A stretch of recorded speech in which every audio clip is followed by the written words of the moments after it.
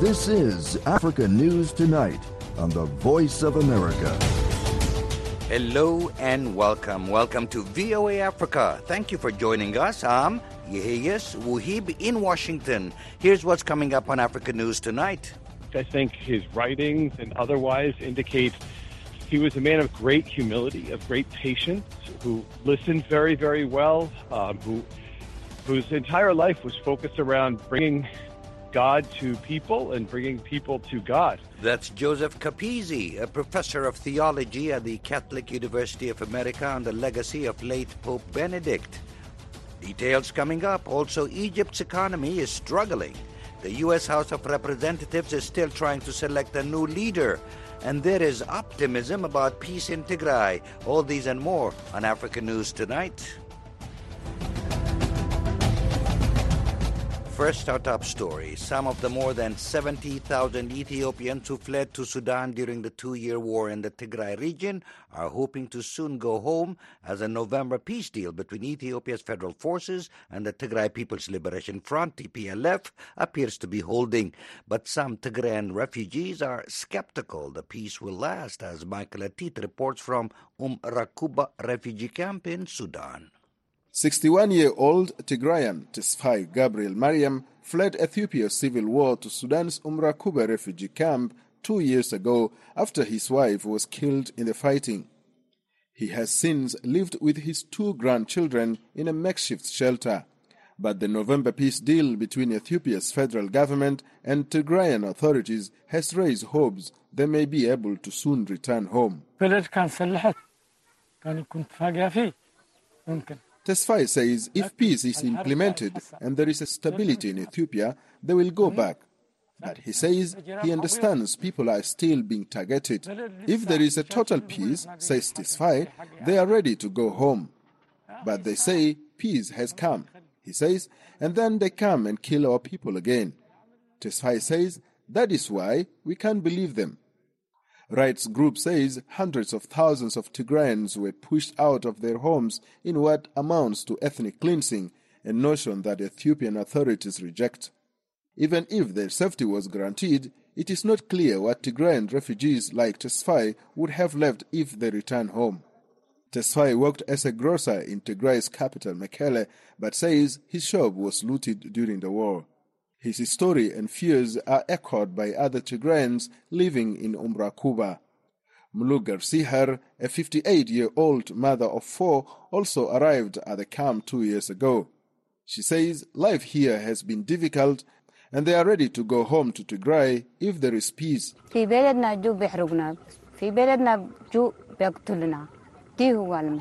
She says peace is good, but we are not sure if the agreement is going to be implemented. Muluk says they are happy that they have agreed to stop fighting and accept to work for peace. She says we want to live with our children in our homeland. The peace deal stated that foreign forces would withdraw from Ethiopia, the TPLF would disarm, and key services would be restored to Tigray. In December, Ethiopia restored some telecommunications power and flights to Tigray and allow more humanitarian aid to enter the region. Witnesses in the Tigray region towns of Exum and Shire last week said Eritrean forces that fighting on the side of Ethiopia's federal forces withdrew, though it was not clear if Eritrean troops had left Tigray completely. But 61-year-old Tigrayan refugee Birhan Hiro still fears the peace deal will not hold.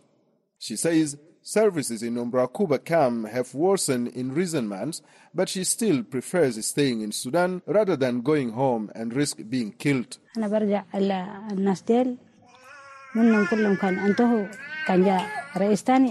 Birhan says, we will only go back home when Ethiopia has a new prime minister.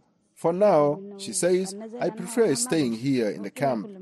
We lost many of our relatives during this war, says Birhan, and that is why I'm not going back. The United Nations in October estimated 500,000 Ethiopians have died from conflict, hunger, disease, and lack of medical care during the war. The UN's refugee agency in Sudan was not immediately available for comment on when it would be safe for Tigrayans to return to Ethiopia. The Sudanese Humanitarian Commission, which is responsible for the country's refugee issues, did not respond to requests for comment. Michael Atid for VOA News, Kube Refugee Camp, Sudan. In Rome today, crowds of mourners gathered at the St. Peter's Square for the funeral of Pope Emeritus Benedict, who died Saturday at the age of 95. More than 60,000 people attended the ceremony, among them official delegations from Italy and Benedict's native Germany. Other leaders, including the King and Queen of Belgium and about 13 heads of state or governments, attended in a private capacity.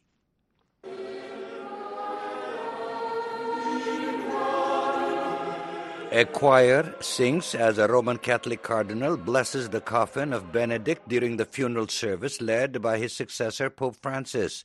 In 2013, Benedict became the first pope to retire from the office in 600 years. Misericordiae Tuae, Pater Clementissime, Papam Emeritum Benedictum Committimus. Pope Francis prays, Gracious Father, we commend you to your mercy, Pope Emeritus Benedict, whom you made successor of Peter and shepherd of the Church.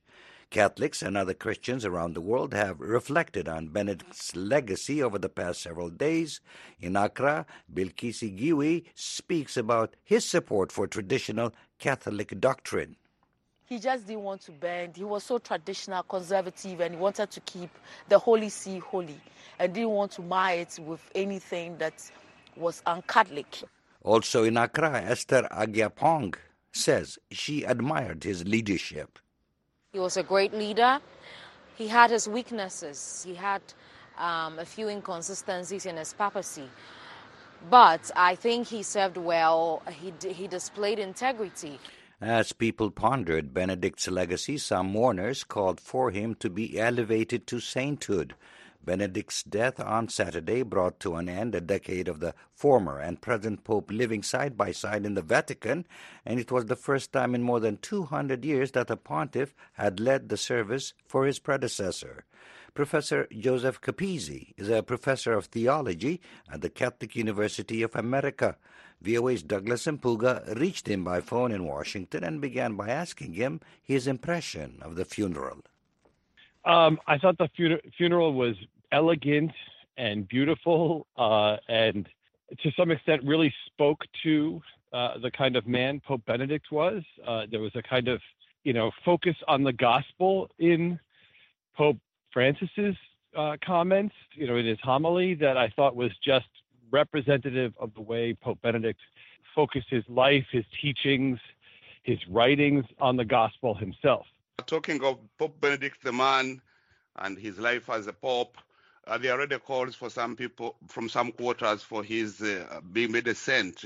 First of all, what's the likelihood, and if so, what will the process be like?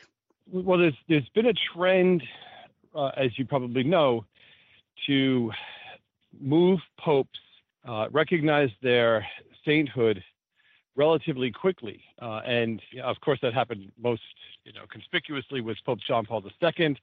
So I can see there's some momentum to do this. I can't, of course, speculate about whether it will happen, but Pope Benedict clearly lived a saintly life. I think there's a misapprehension of him sometimes in the press that he was a rigorous, difficult, unyielding man. And in fact, I think his writings and otherwise indicate he was a man of great humility, of great patience, who listened very, very well, whose entire life was focused around bringing God to people and bringing people to God. So I wouldn't be surprised if it moves quickly again with Pope Benedict. And unlike other popes before him, he seems to have had admirers from many faiths, not only the Catholic faith. That's correct. And I think that speaks to the way he was animated by the love of God. And also even the conviction that he applied to the pursuit of truth. Faithful people of very different faiths, recognize in other people of faith this burning commitment to pursue the truth.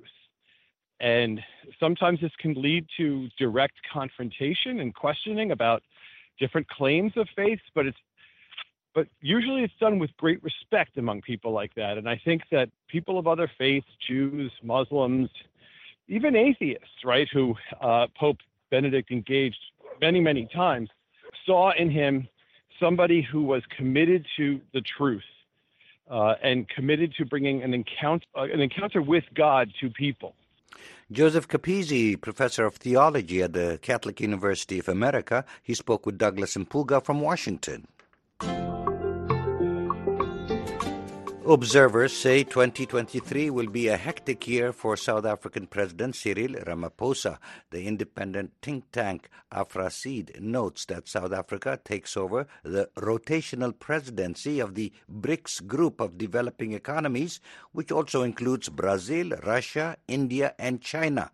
Ramaphosa will oversee several BRICS efforts, including the potential membership of countries such as Saudi Arabia, Egypt, and Iran. He'll also help manage important projects like the development of the group's new development bank, which finances infrastructure projects, and the BRICS Contingent Reserve Arrangement, a mechanism that provides liquidity to member countries during the economic crisis. BRICS members are also working to expand trade and find an alternative to dollar-based business activities. For a third day, members of the U.S. House of Representatives today are trying to select a new Speaker of the House. The leader of the House, Republican Kevin McCarthy, faces stiff opposition from a small faction of his party. The Republicans hold a very small majority in the House, and McCarthy needs support from almost everyone in the party to take the Speaker's gavel. VOA's Capitol Hill correspondent Catherine Gibson joins us now to update us on what is happening.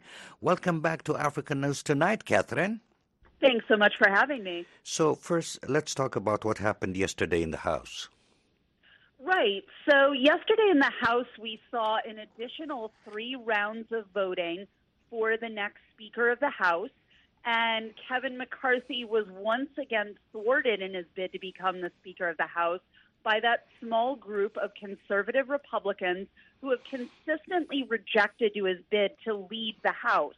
They argue that he is not ideologically aligned with them and that, quite frankly, they don't trust him to institute some of their proposed changes to House rules, including changes about the debt ceiling and about the way that you can remove a Speaker of the House.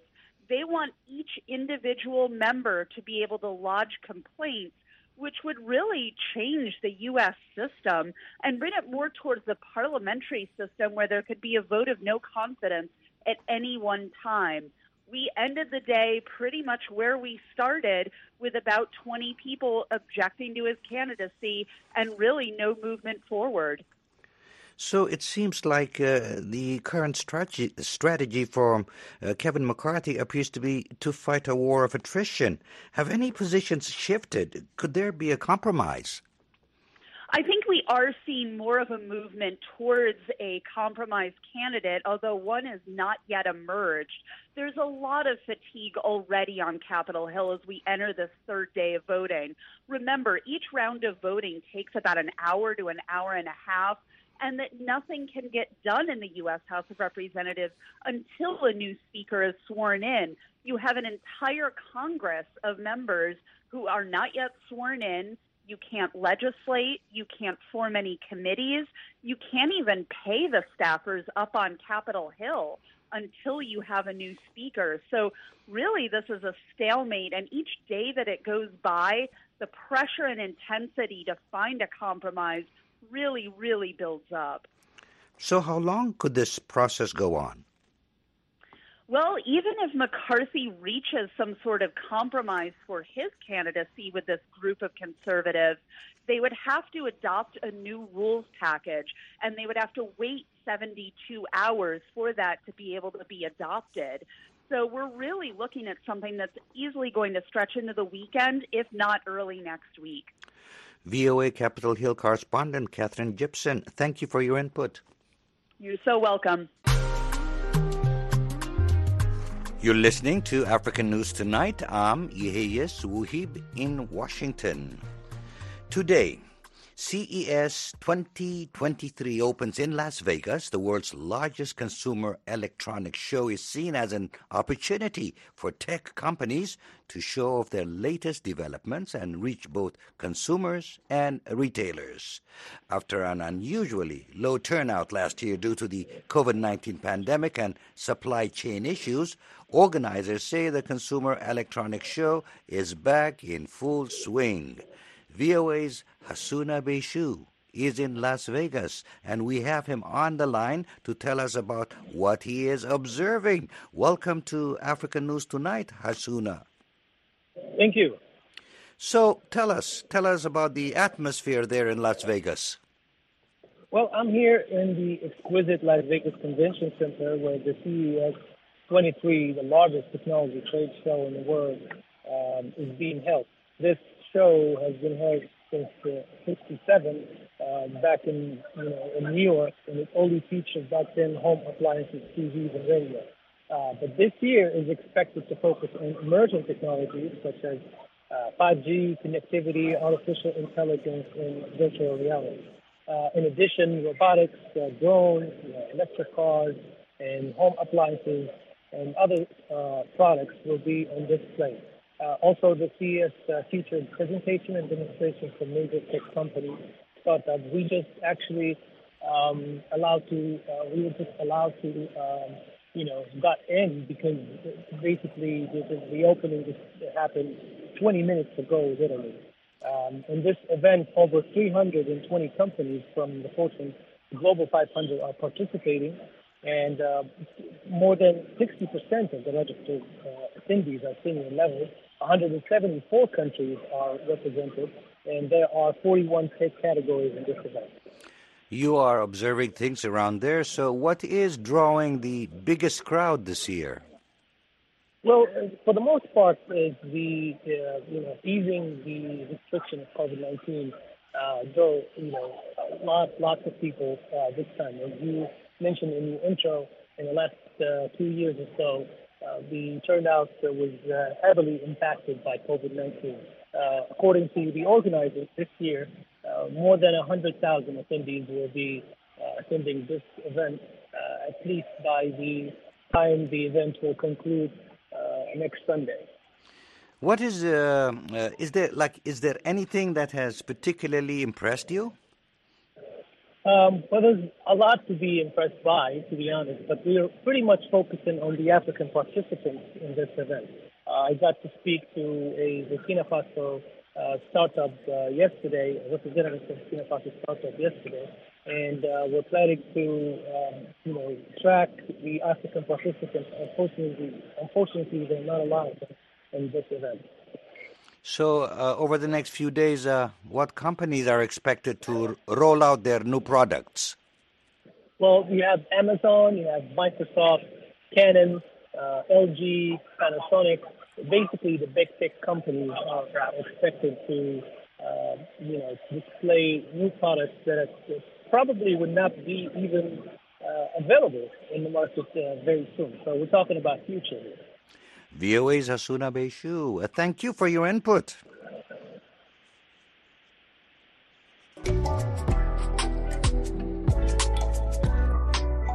Reuters reports that France is continuing to back its ambassador to Burkina Faso, whose military government asked for his removal.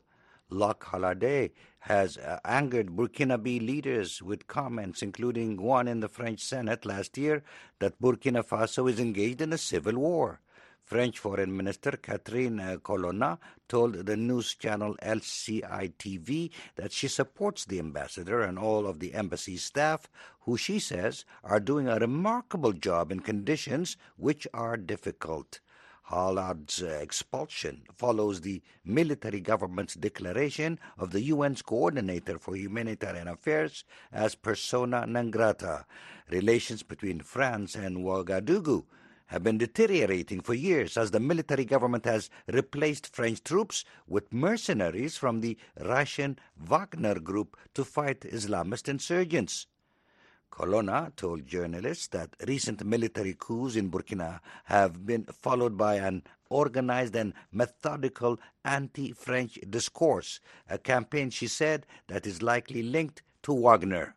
Reuters notes that France retains 400 special forces in the country, but is reassessing its military options in Burkina Faso and the rest of Africa. Egypt's economy faces mounting pressure from the rising value of the U.S. dollar, which makes servicing its debt increasingly difficult. Edward Iranian reports from Cairo. As a rising U.S. dollar puts increasing pressure on Egypt's national currency, several Egyptian banks announced Wednesday that they were offering certificates of deposit with 25% interest rates. That news, rather than calming economic markets, appears to have added to pressure on the Egyptian pound, which some news outlets claim is trading at record lows against the dollar. The Egyptian pound has dropped from a level of around 15 pounds to the dollar earlier this year to what some financial outlets say is a new record low of 26 to the dollar Wednesday. The official rate is several points lower, and the black market rate can be up to 7 points higher. Efforts by this correspondent to purchase U.S. dollars uncovered at least one black marketeer selling dollars for 33 Egyptian pounds. Egyptian law punishes black market selling of the dollar, and few traders want to go public with their rates. Egypt's need to service its high national debt in U.S. dollars is sucking dollars out of the commercial circuit and pushing the economy into a tailspin. A rising U.S. dollar forces wholesale food buyers to purchase imported foodstuffs like canned tuna, coffee, nuts, Kalamata olives, and other items at higher rates as they vie for a limited supply of U.S. dollars on the market, both legal and illegal. Consumers, in turn, are forced to pay increasingly higher prices at the cash register, making their lives even more miserable since they continue to be paid in Egyptian pounds. Anecdotally, some reports indicate that capital has fled Egypt due to rising interest rates in the U.S. One economist told Egyptian media that most of the pressures on the Egyptian economy are coming from outside factors, including the war between Russia and Ukraine, COVID-19, rising world food prices, and inflation in many developed countries. Egyptian political sociologist Saeed Sadiq tells VOA that Egypt and many other Arab countries buy wheat, a major staple of the economy, from both Russia and Ukraine, and that rising wheat prices, along with rising prices of other foodstuffs, sent inflation rates to around 20% last year, contributing to economic pressures in the country. Egypt also needs $42 billion a year to service a debt of $267 billion and a recent loan of $3 billion from the International Monetary Fund does little to reduce the sting. Rising U.S. interest rates within the past year also make servicing Egypt's debt even more onerous. Some speculation of a default by Egypt on its debt has increased pressure on the Egyptian pound. Saeed Sadiq says that a revolution in Egypt is very unlikely, despite the increasing economic pressures, since Egyptians tried that formula in 2011 when they overthrew veteran leader Hosni Mubarak, only to discover that it did not improve their economic situation. Paul Sullivan, a Washington-based Middle East analyst with the Atlantic Council, tells VOA that the lives of average Egyptians, who are mostly poor and getting poorer, are much more difficult. Importing goods, including animal feed, has become much more expensive, and getting the dollars to import has been far more difficult than in the recent past. The last year, he argues, has been more expensive and stressful than recent years for most Egyptians. Egyptians are resilient people, he adds, survivors even in the most difficult times, but I have to wonder how much more they can take. Edward Uranian for VOA News, Cairo. And that wraps up this edition of Africa News Tonight. I'm Yehia Suhib in Washington. On behalf of our producer, Mokbili Abaro, and our engineer, Shogun Chang, thanks for choosing the Voice of America.